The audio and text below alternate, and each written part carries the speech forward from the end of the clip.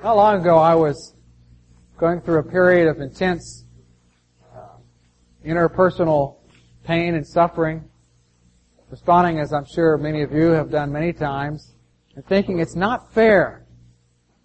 I shouldn't have to be going through this.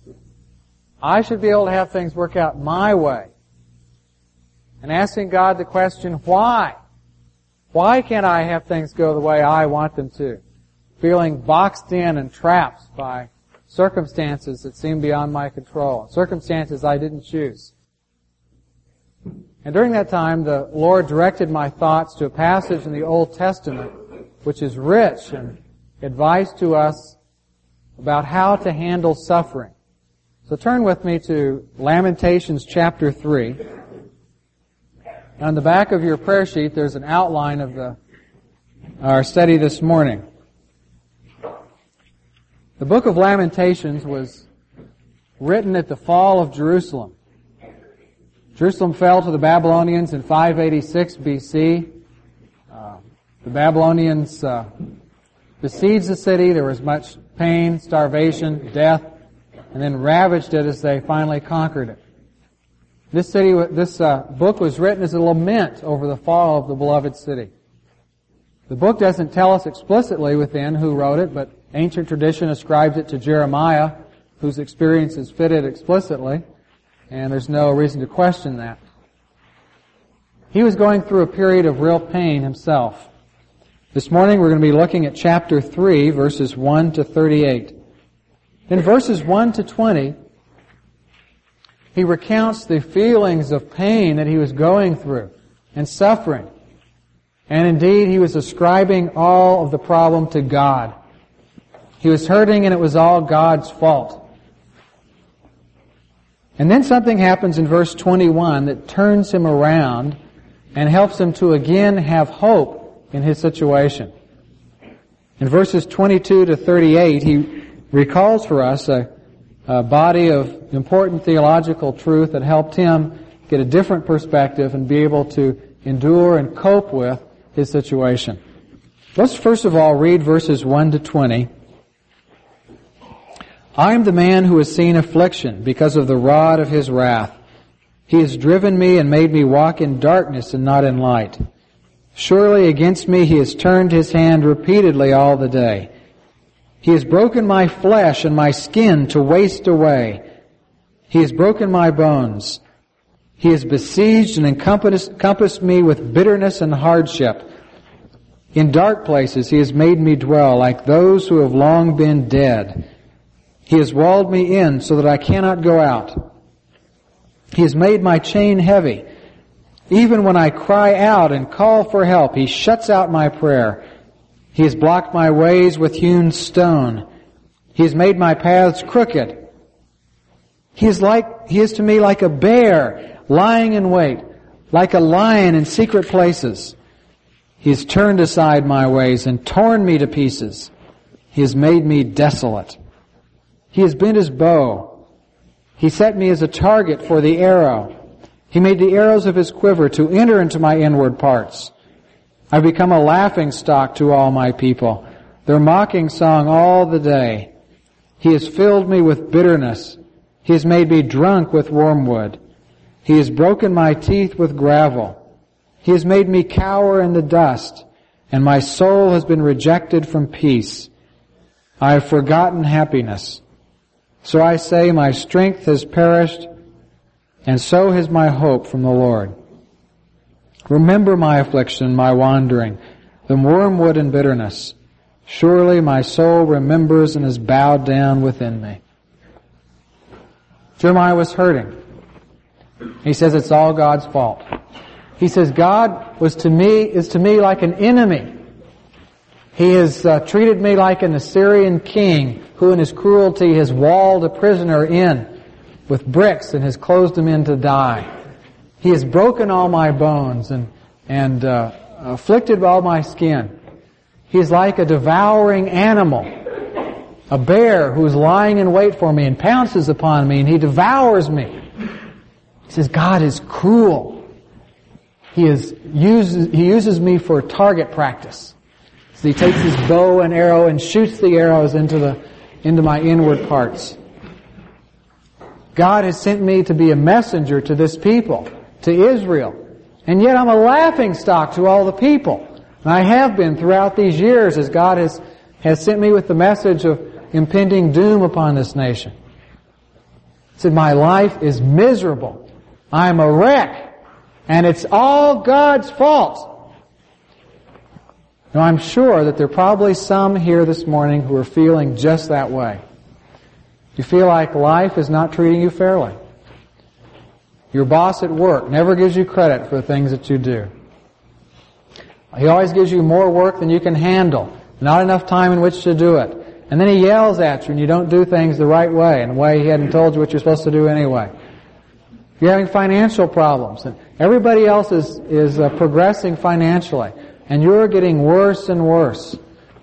If you're single, then you curse the urge to merge which God has given you.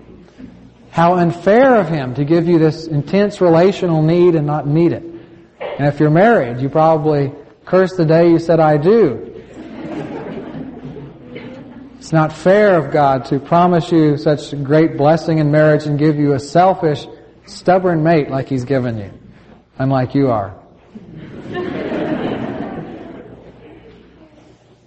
Well, I'm sure that most of us have felt this way at some time or other. Our lives are miserable, everything's going wrong, it's not fair, and furthermore, since God is the ultimate one in control, God is not fair. That's the way Jeremiah was feeling. But in verse 21, he says, this I recall to my mind, therefore I have hope. He did an about face. He said, I call certain things to mind, and the this refers to the body of truth in verses 22 to 38. He says, this I call to mind, and therefore I have hope. Things aren't so bad. Because mental perception determines the interpretation we place upon events. We can respond to a certain set of events in completely different ways. Sometimes when I spank Allison, she asks, Daddy, is that a little spanking or a big spanking? If it's a little spanking, then she might whimper, but there are no tears. If it's a big spanking, even though it might be the same amount of force behind the hand, and even though she might have on a blanket sleeper and not feel anything anyway, if I say big, then rah! She falls apart. Because how we perceive an event makes all the difference as to how we respond to it.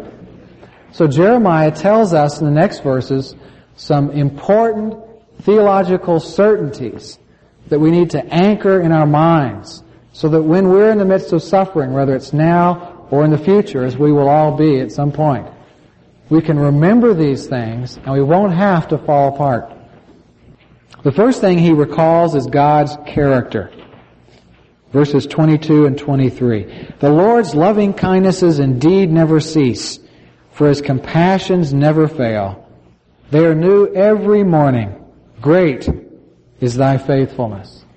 Now notice the contradiction between the aspersions against God's character that were made in verses 1 to 20 and the affirmations of His character in verses 22 and 23.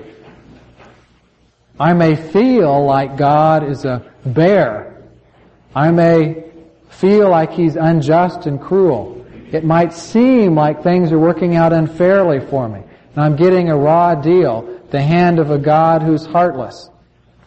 And yet, when we think about it, and as we look at Scripture, we can know that God cares.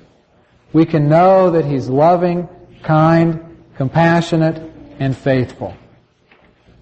Our problem is that we make our judgments based upon immediate and limited perceptions of things.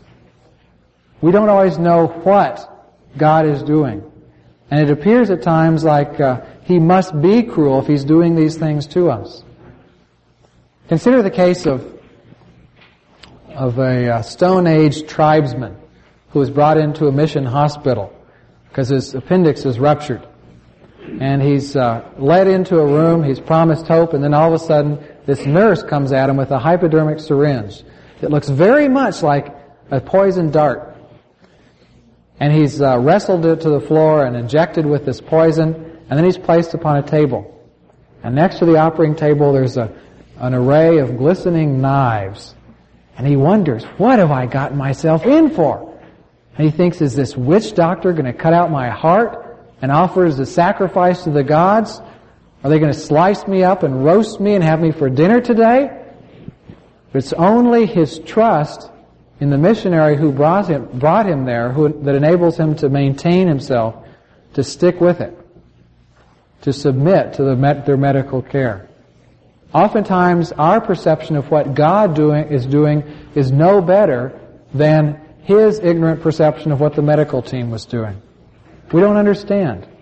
And so we must focus our thoughts on the character of God. In spite of what it may appear that he's doing, I know that he is loving and kind. Unceasingly so, we're told. A young woman said to me not too long ago, I've been married for 4 years, and it's been miserable, and God has done nothing to solve it. It's unfair, he's cruel, he's heartless, he doesn't care. Jeremiah says no matter what it might seem like, God does. His compassions never fail. As a matter of fact, they are new every morning. If we're honest with ourselves and with God, we can see every morning a new taste, a new perception of the compassion that he has to bestow upon us. He says that God's faithfulness is great. He is a covenant-keeping, promise-keeping God. He has entered into a covenant with each of us as believers. He has promised to continue his good work in us until he completes it at the day of Jesus Christ. He has promised to be kind and to care for us as our Heavenly Father. We don't have to worry that he's going to give up. He's not going to do anything for me anymore. So Jeremiah remembers God's character. The second truth that he anchors his soul upon is the surpassing value of knowing God. Verse 24 says, the Lord is my portion, says my soul, therefore I have hope in him. Now the word portion indicates an inheritance. To the ancient Hebrew, he would look to the inheritance he would get from his father, the biggest amount of wealth that would ever come to him in his life. Jeremiah says, the Lord is my portion. He's my inheritance. And in him, we are wealthy. Now imagine that you have just gone to the post office to pick up a registered letter. You open it up and you find in the letter a statement that your long-lost rich uncle has died and left you the sole benefactor of his estate. And in the letter there's a check, a cashier's check for $10 million. And there's a note that more will come as soon as the major portion of his assets can be liquidated. But while you're in shock reading this letter, a thief sneaks up and picks your pocket, takes your wallet and runs out in the street and down the sidewalk. And as you look up, you see that somebody has just run into your beautiful 1972 Chevy sitting in the parking lot. They'd made a wrong turn, bashed into it. Well, what do? Well, if you have your wits about you, you laugh. You say, so what? I had $50 in my wallet. Who cares about $50? I've got $10 million. They bashed in my car. I'll buy a new one tomorrow morning. Pay cash for it. But you know what we do? Oh no! I was going to use that $50 to pay the phone bill. And if my car is battered in, I can't get to work and I'll lose my job. And I've got all those credit cards and what could he, there's a $50 limit. What could he charge on those? And all my pictures and my driver's license. What am I going to do? We focus our attention on what relatively are minor losses. Now the human pain we go under is not minor, but in relationship to the value of knowing God, all setbacks that we have in this life, the dashing of all dreams and all hopes is as nothing compared with the value of knowing God. Jeremiah says, the Lord is my portion, says my soul. Therefore I have hope in him. And as we ponder the surpassing value of knowing God, then we set our hope upon him. And so what if our circumstances don't work out the way we want them to? If we know God, we're fabulously wealthy. We're his sons and his daughters. At any time, day or night, whether we've been good or bad, we can go before the throne of grace to find grace to help and mercy in time of need. He's put His Spirit within us and can give us true love, and peace, and joy, and hope. He's given us purpose and an eternal destiny in an age in which people are making up excuses for living, trying to find something they can latch on to. We can have the peace of mind to know that we know God and that our destiny is with Him. And we have purpose in this life. We're rich. He says, as I set my hope upon that, as I fix my mind upon the fact that I know God, I realize He is my inheritance, my wealth, then I again have hope. A third truth that he sets his mind upon is the fact that waiting is necessary, often necessary, and it is good for us. Verses 25 and 26. The Lord is good to those who wait for Him, to the person who seeks Him. It is good that he waits silently for the salvation of the Lord. God may make us wait. He may not answer every prayer or every wish instantly. It's not a magic lamp that we rub and a genie that responds to every wish instantly. And yet we're assured that God is good to those who wait for Him, to the soul who seeks Him. So we're encouraged to hang in there because God will reward us in the end. He won't give up on us. He says that it is good that we wait. It is good that we wait silently for the salvation of the Lord. The act of waiting is good for us. It's hard. I don't like it any more than you do. But it's good to have to do that. I'm appalled sometimes at how impatient my young children can be. They can be so immature. Of course, they are immature. They're little kids. So selfish, so self-centered, so inconsiderate of the thoughts and feelings of others, always demanding and wanting their way right now. But as their father who cares, I know that it's not in their best interest for me always to jump whenever they snap their fingers. It's not in their best interest for me to always give them everything they want and meet every whim of their desires. In the same way, God, our Heavenly Father, knows that it is good for us to have to wait. It's good to not always get what we want. And through that process, we will mature. He says it's good that we wait silently for the salvation of the Lord.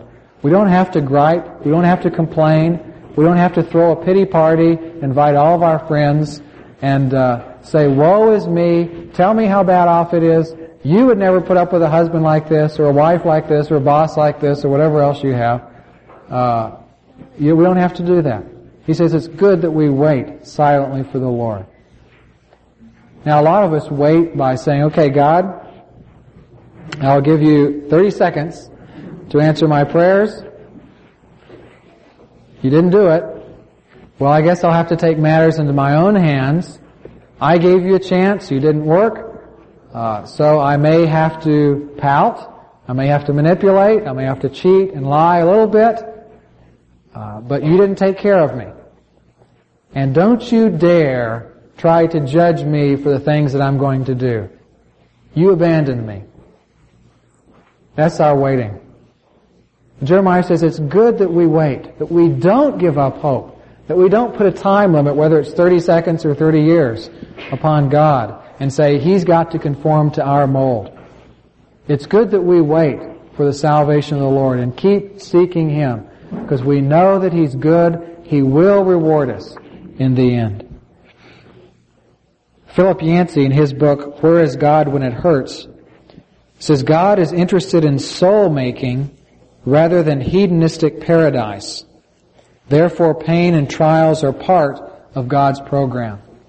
God wants to build us, not just make us spoiled brats, and so He forces us to wait. And we need to remember that when we're in the midst of suffering, when we want so much to get out of it.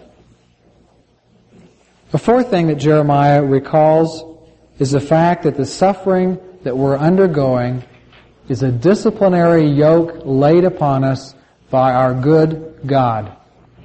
He says in 27, "It is good for a man that he should bear the yoke in his youth. Let him sit alone and be silent, since he has laid it on him. Let him put his mouth in the dust. Perhaps there is hope. Let him give his cheek to the smiter. Let him be filled with reproach." He says it's good for one to bear the yoke in his youth.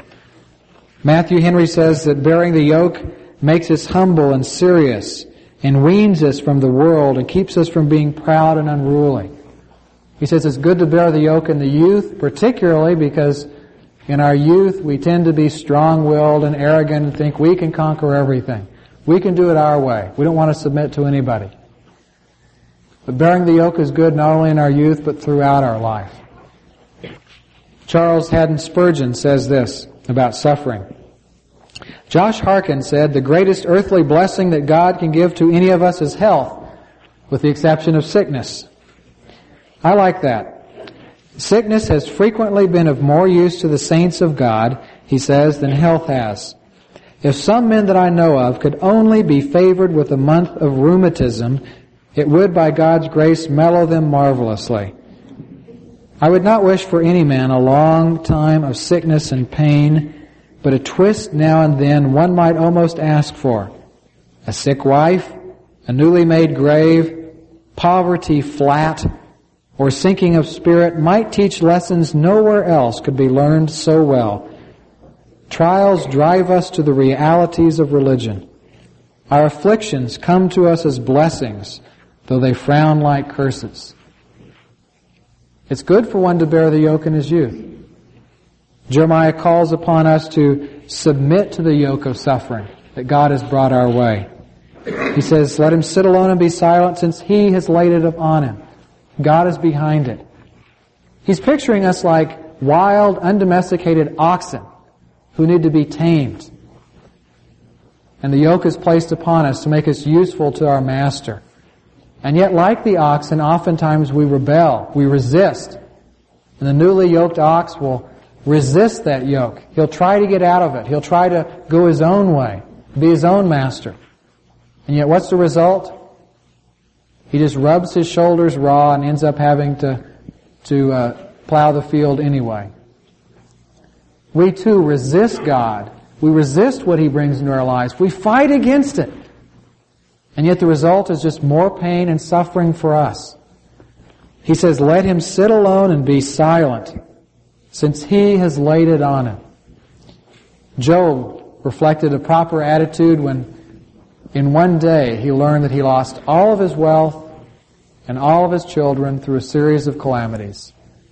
And his response was not bitterness, but he responded by saying, "Naked I came from my mother's womb, and naked shall I return. The Lord has given, the Lord has taken away. Blessed be the name of the Lord." This kind of submission is described for us in Lamentations by Jeremiah in verses 29 and 30. "Let him put his mouth in the dust. Perhaps there is hope. Let him give his cheek to the smiter. Let him be filled with reproach." He's describing the submission of a defeated soldier before an oriental king. He would bow down in the dust of the dirt to show, "I am conquered. You are the victor. You are my king now." He would give his cheek to the smiter. As a soldier would make fun of the captive, he might smack him in the face. And the soldier then would have two options. He could resist it, so his hands were tied behind his back, and all he'd do is would antagonize his opponent, his enemy, and he would get beat up. Or he could recognize the fact that he was not in control, turn his other cheek, give his cheek to the smiter, say, "Have your way." And we are called upon to submit to God, what He has brought our way. We're not going to get out of God's will. We're not going to be able to resist the things He has planned for us. We can resist and fight against Him when we let our minds proceed like this. It's not fair. It shouldn't be happening to me. It doesn't happen to other people. I don't deserve this. I can't take this. I won't take it. And thus we fight against the things that God has brought into our lives. We're called upon to submit as Job did. To say, "Lord, You are the boss. You know better than I do. I don't like it. but teach me to be content in you. Not my will be done, but yours. And only as we submit in this way, we give up the fighting, can we be at peace. Not only be at peace, but even experience real joy in the midst of our suffering. In verses 31 to 38, he tells us some truths that will encourage us to submit to what God has brought our way.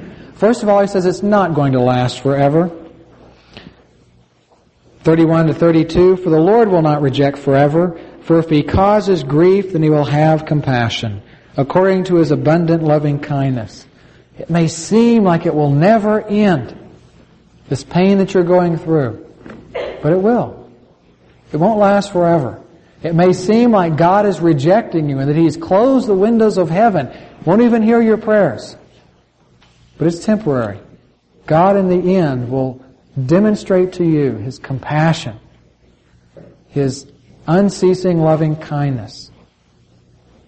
Furthermore, he says in verses 33 to 36 that God is not unjust. I'm sure that you felt it's unfair. Life is unfair. I shouldn't have to have this. And if we recognize that God's in control, then we're really saying God is unfair. And some of us will actually pass judgment upon God. Say he's not fair, he's cruel, he's mean.